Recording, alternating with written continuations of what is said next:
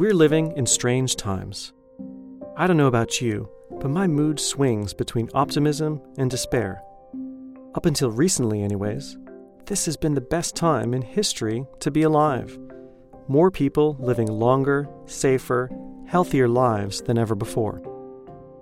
But it also feels like we've been sliding backwards. Technology and globalization, the very things that were supposed to bring us together, have exposed our social fault lines and driven us further apart.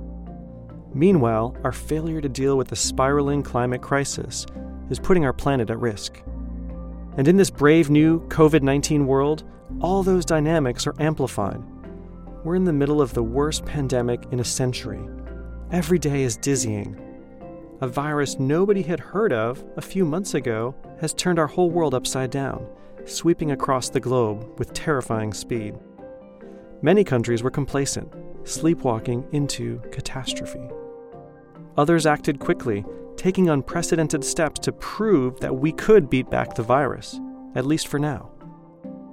And all over the world, despite the fear and anxiety and social distance, people are coming together in new and beautiful ways.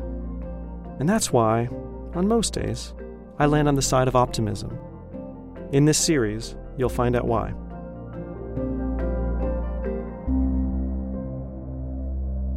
Hi, I'm Peter Drobak, and this is Reimagine, a new podcast series from the Skoll Center for Social Entrepreneurship at Oxford University's Said Business School. In this series, I'll be talking to people on the front lines of positive change around the world, from new economic thinking and environmental sustainability to tackling homelessness and creating health equity. These pioneers are shaking up the system. They see the world's problems and refuse to accept the status quo. Instead, they're finding solutions, and the results are inspiring. These are the world's social entrepreneurs. So what is a social entrepreneur? Well, like all entrepreneurs, they're creative, passionate, resilient, and a bit contrarian. People who can seize an opportunity regardless of the circumstances. But social entrepreneurs aren't fixated on the bottom dollar. Their focus is on creating value for people and planet. As director of the Skoll Center for Social Entrepreneurship, I'm lucky enough to have worked alongside many of the inspiring innovators you'll meet in this series. In each episode, we'll start by unpicking the root causes of some of the world's most pressing problems, because only by understanding why and how they exist can we hope to find new solutions. Then, we'll reframe those problems. How can we look at the issue from a different angle to unlock new possibilities? And we'll meet folks who are doing just that. What was their journey of discovery? This idea of reframing is more important now than ever. The coronavirus is upending every aspect of our society. The way we live and work and learn will never be quite the same again. There's going to be a new normal. But what will that look like? How can we make sure that future is better than the one we're leaving behind? In this episode, we're talking economics. As the world slips into recession, possibly even depression, COVID-19 has revealed the design flaws in our global economy. For decades, the conventional wisdom has been that there's no problem the invisible hand of the market can't fix. And while a relentless pursuit of growth at all costs has delivered prosperity for some, the gulf between the haves and the have-nots is at historic levels. We're seeing this in stark relief as the COVID-19 pandemic spreads. In India, an unprecedented mass exodus of migrant workers is on the march. In the U.S., as the wealthy sheltered in their holiday homes, nearly 17 million newly jobless filed for government aid in the few weeks before Easter. And everywhere we look, poor families and communities of color are disproportionately victimized by the coronavirus. And if you don't find that surprising, what about this? Some of the most ardent champions of free markets are now calling for tax increases, stronger social safety nets, and even something resembling universal basic income. COVID is truly scrambling the global order. Will this once-in-a-century pandemic create a once-in-a-generation opportunity for a real shift in our economic systems? If so, what should that look like? How can we reimagine economics to create more prosperity for more people while protecting the only planet we've got? We'll be meeting a self-described renegade economist who has a few ideas about this. But first, let's try to put the current moment in context. In our last episode, we took the long view on what COVID-19 might mean for health systems. Today, our long view will look at economics. And I know just the person to get us started. Ian Goldin is an economist and former vice president of the World Bank turned Oxford University professor of globalization and development. Ian has probably written more books than I have tweets. And in one of those books, The Butterfly Defect, he predicted our current crisis. He also has some thoughts about how to get us out of it. Ian Goldin, welcome to the podcast. It's a pleasure to be with you, Peter. Ian, I'm sure you'd hate to say you told us so, but 6 years ago you predicted the next global financial crash would be caused by a pandemic. Why? It has been inevitable that we're going to have a major pandemic of this sort of scale. And that's because the hyper spreaders of the goods of globalization are also the super spreaders of the bads. In this case, major airport hubs near rapidly growing cities provide the vector for spreading of pandemics. We've known this for a long time, and it's something which we unfortunately have not prepared ourselves for. So the contrast is between the rapid growth in interconnectivity of systems which spread pandemics, but also the spillovers that lead to climate change and other threats, and the very, very slow, in fact, reversal in global governance, which hasn't kept pace. And it's that disconnect between the systems that are hyper-integrate and the politics, which is increasingly fragmented, which means that we're suffering an escalating risk. Yeah, I've been thinking a lot about this, that the rise of nationalism in recent years has been concerning, not least because it makes it harder to deal with problems that are supranational. And in this pandemic, almost all the focus has really been on country-level responses, both in the public health and economic spheres. So if this coronavirus pandemic is a dress rehearsal for other global challenges like climate change, what is it going to take to kind of reverse this trend and foster greater international cooperation? It has been very distressing to see that the response of governments has been overwhelmingly national, even less than has been the case in the past, like with the 2008 financial crisis. President George W. Bush immediately picked up the phone to global leaders. They called a G7 and a G20 at heads of state. There've been some reaction, but the US is really missing in action. The UN is missing in action. The WHO has been depleted of authority and resources. And so we haven't seen that coordination. Indeed, worse than that, we've seen the President of the United States saying that this is a Chinese virus and seeking to just deepen the blame game rather than reaching out. So that is going to have to stop. There's no wall high enough that's going to keep out the threat of future pandemics or indeed any of the other great threats like climate change or antibiotic resistance, cascading financial crises that we face in the future. My hope is that that's going to be deeply recognized. We obviously need a massive global coordinated effort now to address the medical emergency, to develop vaccines, a sort of Manhattan Project at the global level, to mobilize ventilators and other equipment that are urgently needed, testing kits, ship them between countries as the peaks and troughs of this pandemic move around the world. And there's going to have to be a massive financial package as well, which we're just beginning to see glimmers of, but a Marshall Plan, a restructuring of the world as we saw after the Second World War with the Bretton Woods institutions and the Marshall Plan and the creation of the United Nations system. At the moment, it looks more like the First World War, where what we know is that very poor leadership and a blame game led to the Great Depression, the rise of fascism, and of course the next World War.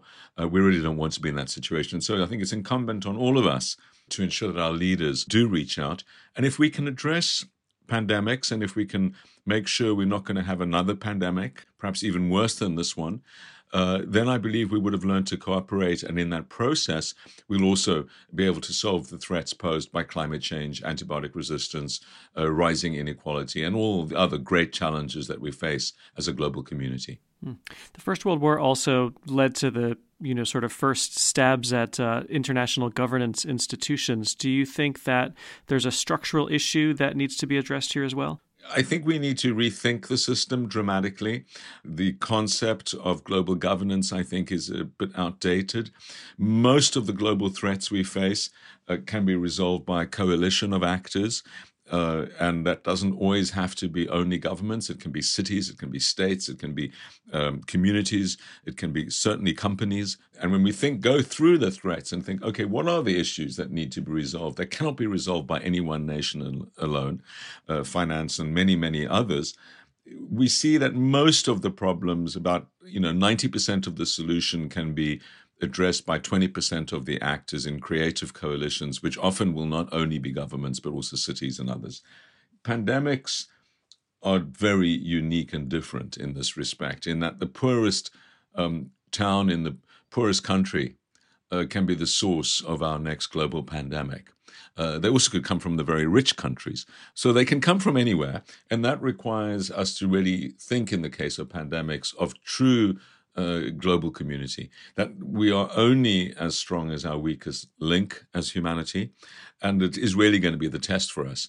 Are we able to address this globally? And that can be done. I believe there are all sorts of solutions which could ensure that this is the last pandemic we endure of this nature. But I'm optimistic that it's going to lead to some humbleness among some of the superpowers, not least the US, that actually maybe they're going to have to cooperate. Maybe the UN does have a role. Maybe there are threats that the market can't solve, and that change in consciousness in the medium term will be very beneficial for the fight to reduce the climate emergency. Let's shift and talk a bit about economic systems. What fault lines in the global economic system have been exposed by the coronavirus?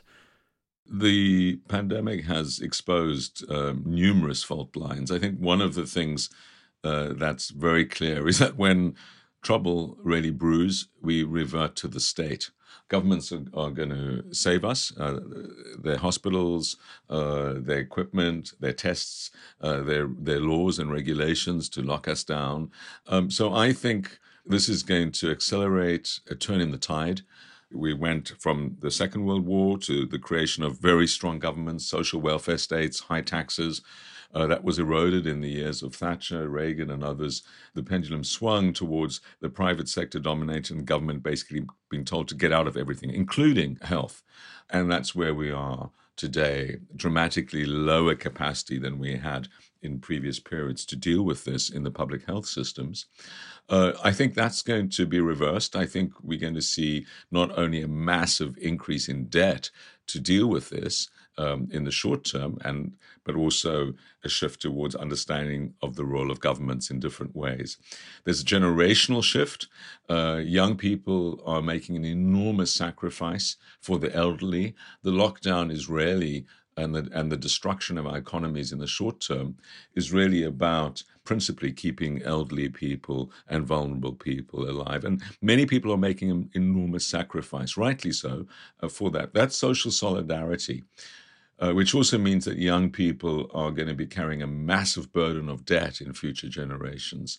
I think that the impact of inequality within our countries and between our countries is going to be a very significant part of the economic legacy. What we're seeing with all risks is that they exacerbate inequalities. And this is, of course, extremely dangerous politically. Social cohesion is going to come under enormous stress. But between countries, it's the poor countries that don't have the resources to deal with this that are going to suffer even worse effects than we are seeing in the advanced economies. I heard, for example, today that Liberia has 3 ventilators. Mm-hmm. This is going to have a dramatic effect, and many countries which were already highly indebted are going to find that they are pushed over the edge into the financial abyss. So we're going to have solidarity within our countries to address inequality and social cohesion, to ensure that no one starves as a result of this now and in the future. So I believe we absolutely should be having a basic income. I don't believe in universal basic income because I don't think rich people should get transfers, but basic income for anyone that needs it, and solidarity between countries, a solidarity which says that we will be there to support those countries that are tipped over the edge. I think the achievements of development of the last decades, which have been enormous, are under threat, particularly in Africa, which I worry about most. You've touched on some of this, but if you had a magic wand, what would a fit-for-purpose economic system in the 21st century look like? A fit-for-purpose economic system would be based on prioritizing people and our planet. And of course, those things are and can absolutely be in harmony. So we need a system where we recognize that everyone on the planet deserves a decent life which implies decent life expectancy, implies health, implies nutrition, implies the freedoms, the capabilities to exercise a right to determine their own future. And it also requires that is done in a way without destroying the planet. So it's absolutely essential that those of us that have enjoyed the benefits of burning carbon over the last 200 years, that those of us have enjoyed the benefits of polluting the oceans and everything else, act stronger and first in reversing this. We cannot say to people across Africa or in other poor places in India, sorry, the planet is exhausted its consumption of energy and other things. You're just going to have to stay poor for the rest of your lives and your children's next generations. How does India move to zero carbon without enduring immense energy poverty? People can't cook, people can't read and write under electricity, factories can't operate and so on. That's going to have to involve a massive transfer of resources, of energy, of incentives. I believe we should be moving to embedded carbon in trade. So we should absolutely tax it at a very high level and know what the levels of taxation are. But we need to help countries that are still climbing the energy curve to do this in a way that does not penalize their development. In other areas, we also need to understand the dimensions of this. New York State consumes more energy than the whole of sub-Saharan Africa. New York State consumes more antibiotics than the whole of sub-Saharan Africa.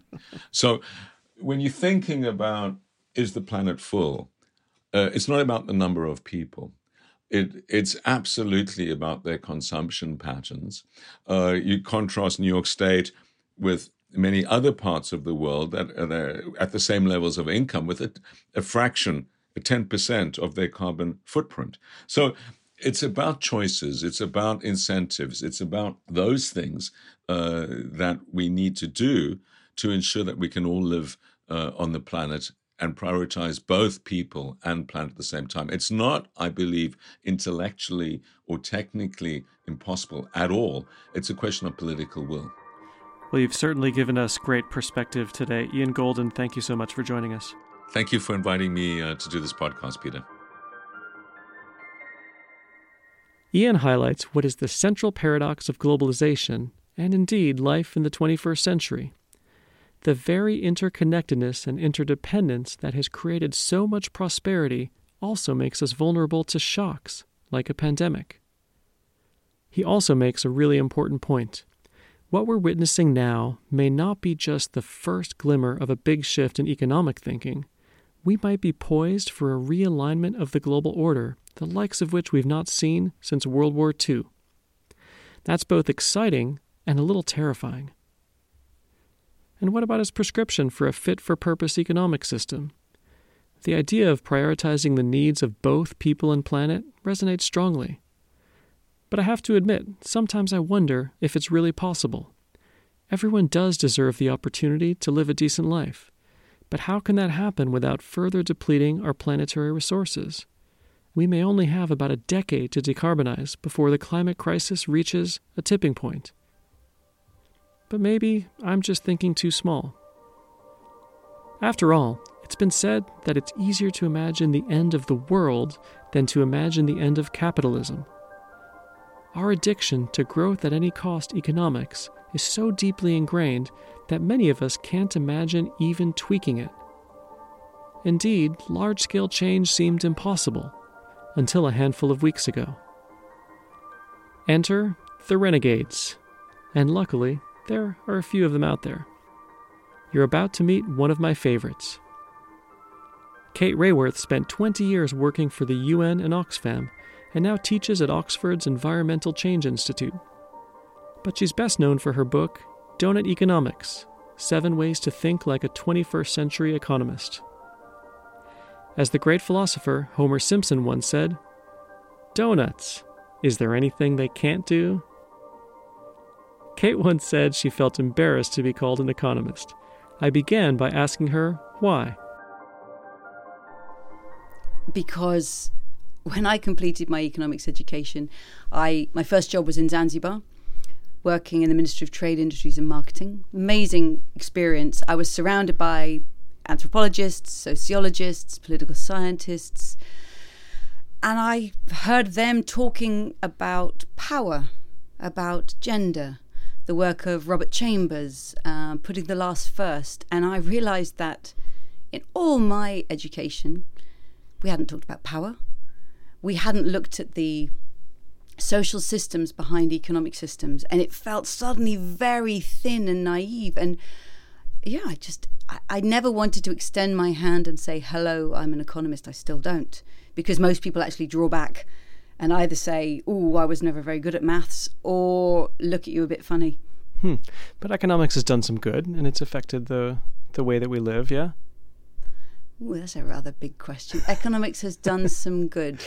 Well, I like to go back to the root of economics. It means, in ancient Greek, the art of household management. So I'll agree with you there. It has the potential to be a phenomenal, noble art. Who could want to contribute to more than that, than to manage our planetary household in the interests of all its inhabitants? But economic theory very quickly got narrowed down. And when students turn up at a university today and walk into their first economics class, almost the world over, I can bet you, the first thing that they ever remember encountering is the crisscross of supply and demand. As if to say, welcome to economics, the art of household management. On day one, here is the market. And suddenly, right from the start, we've got the market in front of us. We've got price at the center of our vision. So that's suddenly the metric in which everything will apparently be measured. And anything that falls outside of market metrics, there's a name for it. It's called an externality. In fact, it was Arthur Pigou 100 years ago this year who coined that term. And here we are 100 years later watching the death of the living world, and economists will say, yes, that's an environmental externality. And our alarm bells have to be ringing if we are walking around in the 21st century saying the death of the living world is an environmental externality. That is a sure sign that the models are wrong. And so when you refer to yourself as a renegade economist, that's what you're rebelling against. Yeah, when I met some folks who ran a podcast actually called Renegade Inc., and I suddenly thought, ooh, I could hang out with this. If I'm a renegade economist, then I can embrace the fact that is the mindset I was taught, and no matter what I do, I can never get rid of it. It is in my mind. It has formed the way I think. But I'm part of rewriting it. I am rebelling against that. And renegade is playful, and it always makes people say, you're a what? And they want to suddenly, instead of pulling away like, oh, I'm not really into economics, they lean in and say, what is a renegade economist? And I say, well, let me tell you. So one of the things that you're trying to do is bring some of those so-called externalities back into the center of our concerns, and you do that through this donut model. And I want to talk about that, but first I want to ask you a question that has really been burning in my mind. Did you ever consider calling it bagel economics? I did. Because, I mean, if you ask me, a bagel and schmear will top a donut any day. So why'd you go with donut? Okay, so we considered bagel, life ring, tire. Bagel's so New York. I mean, I love New York. I used to live there. But bagel is New York. And donut, you love it or hate it, but you know what it is. Mm-hmm. And actually, it wasn't me who named it the donut. I doodled on top an amazing diagram of planetary boundaries by Earth system scientists. To be honest, I just shoved the diagram in the bottom of my drawer because I thought, well, I like that, but I don't know if anybody else will be interested. And I suddenly one day found myself at a meeting with some of these Earth system scientists back in 2011. And we were talking about what if the UN were to recognize planetary boundaries? And somebody looked across the table and he said, well, I'm looking at our colleague from Oxfam, me, because my problem with these planetary boundaries is there's no people in it. And it's one of those moments when you think, am I going to do this or not? I'm surrounded by some very senior scientists.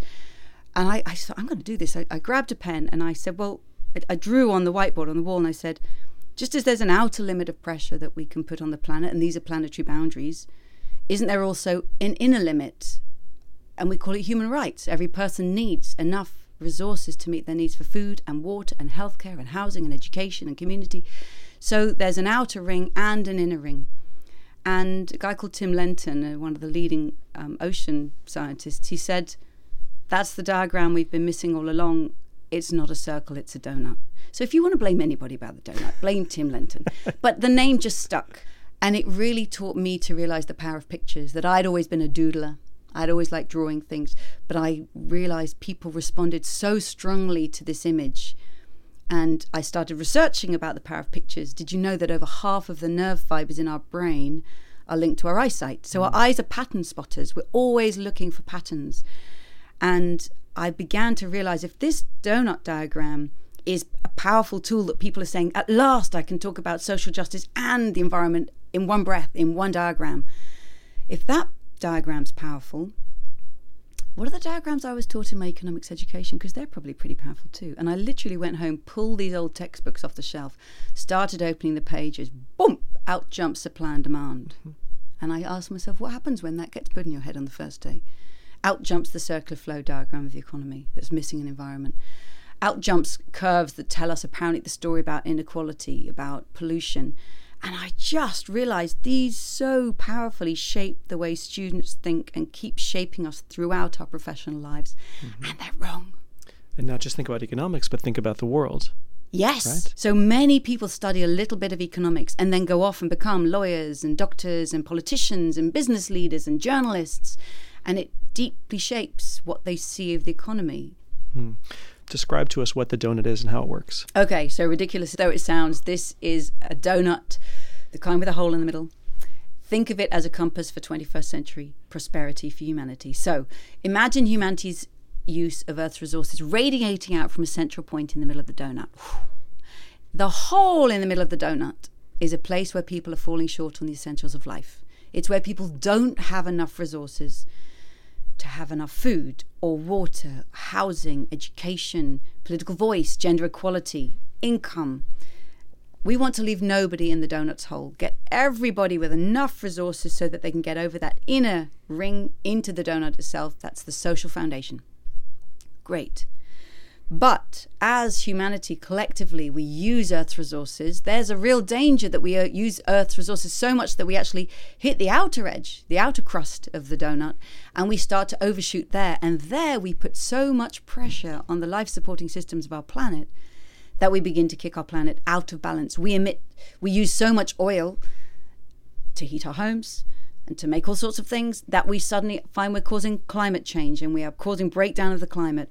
We withdraw so much water to produce food and clothing and to wash for agriculture and industry that suddenly actually we're withdrawing so much, we are drying up lakes and rivers and disrupting the hydrological cycle. We use so much reactive nitrogen in fertilizer because we want to grow food enough for everybody. But suddenly we're using so much reactive nitrogen. A lot of it's not getting taken up by plants. It's washing away into lakes and rivers. It's turning them green. It's called eutrophication, and it kills off aquatic life. So we need to leave nobody in the hole in the middle of the donut, but not overshoot that outer ring. Suddenly the shape of progress has changed. 20th century economics tells us that the shape of progress is never-ending growth, which is why we hear all politicians talking about GDP growth and how got the economy growing again, up, never ending. Here with the donut, the shape of progress is health. It's like a Goldilocks zone. Use resources enough for everyone, but not so much that we disrupt the living planet. And again, for you, with your medical background and framing, this comes much closer to human health, right? We don't think human health lies in endless growth. It lies in balance. Have enough food, but not too much. Enough oxygen, not too much. Enough water, not too much. Enough exercise, not too much. Enough sunshine, not too much. All lies in balance. Can we take the metaphor of human health being balance to planetary health? And that's balance. And I think this metaphor is our greatest opportunity to reinvent our understanding of our relationship with the earth. You talked about the importance of pictures and how that can frame understandings and move people. With climate change, we hear so much sort of doom and gloom. We talk about the urgency. We hear statistics. What I feel like we don't talk enough about is sort of painting a picture of what the future could look like if we get this right. So paint us a bit of a picture of what life in a donut economy looks like. Okay, so I like to think of the dynamics that we need to put into play. And we need to leave behind the degenerative economies we've created, which is a linear system. We take Earth's materials, make them into stuff we want, use it for a while, often only once, and then throw it away. So take, make, use, lose. We're pushing ourselves over the planetary boundaries. We need to turn that degenerative system into a regenerative one, where resources are used again and again, far more carefully, more slowly, more collectively, so that we live within the means of the planet and work within the cycles of the living world. So the future will be one in which the table we're sitting at definitely won't be chucked in a skip when maybe one of the legs breaks, which is kind of what happens now. The parts will be disassembled, and the metal parts and the plastic parts and the wood parts will be taken off to resource banks and be used again. Hopefully the table will actually be refurbished before it breaks. So this business school would have somebody in-house whose job it is to fix stuff. We'll bring back the fixers. More people will go to repair cafes. So that's one part of what I think will be the future economy. The other part, I'd say, is at the moment, just as if we have a degenerative economy, we need to make it regenerative. We have a deeply divisive economy. We have business structures that drive the returns from activity, economic activity, in the hands of a 1%, right? Shareholder value put above all other forms of value.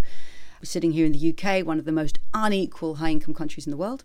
We need to move to distributive economies that are distributive by design. So instead of all value accumulating to a small percentage of shareholders, I think we're going to see more of an ecosystem of business enterprises, more employee-owned firms, more cooperatively owned organizations, social organizations that write into their articles of association, yes, we're here to regenerate some value for those who've invested in us, but we're also here for social and environmental purposes. And we're distributing the value down our value chains. We're paying better wages to the people who are making the things that you want to buy, because that's partly why we're in business, to help them. So I think we'll have an ecosystem of more distributive economy, and it'll be more regenerative economy. And there's lots of jobs and creativity and play and human interaction in that.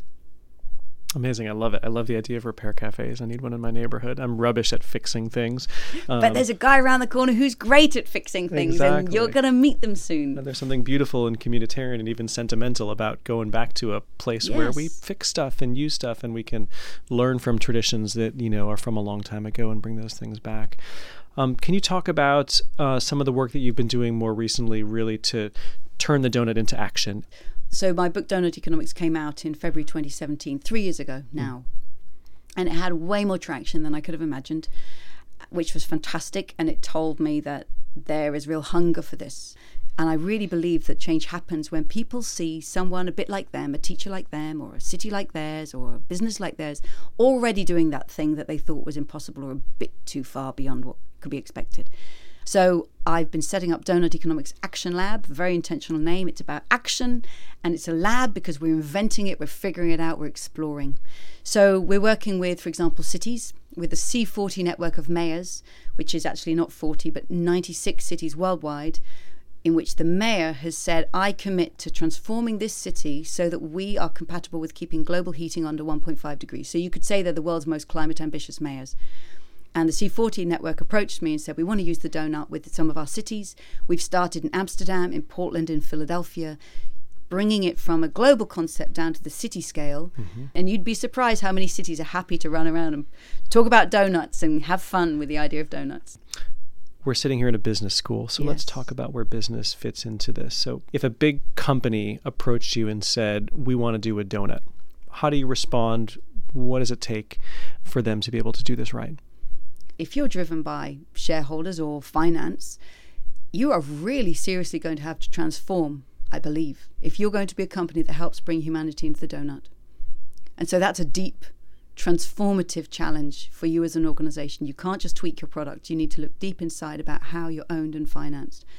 Do you think you can make it? Do you think you can jump? And sometimes I find myself speaking to young people, maybe graduates from a business school, who are inside those companies, and I'll be quite honest with them. I say, ask yourself, do you believe this company can structurally transform in the way it needs to transform, that you can bring about the good in the world that you want to make happen, which is the reason you joined this company? And if you don't think it can transform, if you don't see signs that that's beginning to happen, why are you staying? Take your energy, your passion, your creativity, your talent to someone who deserves you. And I hope the CEO hears, because one of the things the CEOs most fear is losing the young talent. They no longer want to join. They're too embarrassed to tell their friends in the pub who they work for. I've in this very business school, I was here actually about 6 months ago, and there was a CEO from a major beverage company, and he was here to give a talk on sustainability. And I said, that's fantastic. Why are you doing it? He said, well, sustainability is very important. And I said, no, but why are you doing it? He said, about a year ago, I was giving a talk to all of our staff, and somebody at that back put their hand up. It was actually one of our newest graduate recruits. And he said, what are we doing on sustainability? And the CEO told me, I didn't know. I walked off that stage embarrassed that I didn't know. And then I said, we have to put sustainability at the heart of our strategy. Now, that means the newest graduate who had just joined raised his hand at the back of the meeting and asked a question, and he had a huge impact. So I say to young people, do not be afraid to ask those questions, because you are the canary in the mine. You are the signal from the future to this company that knows it needs to transform if it merely wants to keep the top talent. So what has been the reaction from economists? Economists are the ones who've reacted the least. Development studies departments came immediately, said this just makes sense to us, or geography departments, or urban design, or architecture, or political science, or international relations, or business schools, all opening the doors. The department in universities that has least opened the door and least been interested is the departments of economics. Because I would have just guessed that maybe there'd be a lot of resistance because it's a pretty different and disruptive model. But you're saying it was just disinterest. Well, I don't know if it's just disinterest. I mean, one way to fend off something... arm's length. Yeah, one way to fend off something that's threatening is to ignore it. Yeah. Or to kill it. So sometimes I have been in debates with economists. One economist, his first... I presented, and then it was his turn to give his response. And his first point was, I think the real question we're debating here today is Kate an economist? So it's like, try and literally kill, disqualify, discredit. You are not in this space, which is really interesting. You think, wow, why do you feel so threatened by what I'm saying that you have to try and annihilate me like that? It doesn't work, by the way. The audience aren't impressed. But look, let me be honest, there are also economists who are really interested and open, and some of them are left scratching their head because it does not fit with the theories and the full set and the full body of economic work. One of the most telling incidents I had with the group of economists was when I was in Belgium. I was talking to a young associate professor, around 35 years old, and he said, I find the ideas that you're talking about really exciting. I would love to teach them, but I'm on track for getting tenure, so I have to be cautious. And that is where the barriers lie. It's actually the younger ones often who are trapped in a system of having to get tenure, having to do the right thing, cannot teach the ideas that they already believe their students deserve to learn. So, with all that's going on, all you've done, are you anxious about the future or hopeful about the future? Sometimes people say to me, I love your optimism, probably because I'm talking about donuts and I make jokes and I say, you know what, I'm not an optimist. And actually, don't be an optimist if it makes you relax and sit back and say, oh, we can do this, I hear people saying, well, we've faced challenges before and people are ingenious and we will innovate. No, because that won't just happen. But also, don't be a pessimist if it makes you give up and you say it's too late and we are too many and this is too hard and it's all happening too fast, because I don't believe that either. And I think there's a phenomenal energy from a generation of young people and school students. Who are we to give up now and then in 30 years' time turn around and say, oh, look, it turns out it was possible where we just thought it was too late. Kate Raworth. Kate's Donut finds the harmony between people and planet that Ian Golden talked about, the sweet spot between an equitable social foundation and our ecological ceiling. It's a radically simple alternative to growth economics. But what would her theory look like in practice? Well, this is where it gets fun, because we're about to find out. A few days ago, the city of Amsterdam announced that it was embracing the donut model to guide its policy decisions and rebuild its economy in a post-COVID-19 world. Several other cities are planning to follow suit. Cities are often ideal laboratories for social innovation, so this may be a canny way to test the donut model in practice. And it's a reminder of something Ian said earlier in the program, that smart coalitions of government, civil society, and the private sector can be powerful engines of change.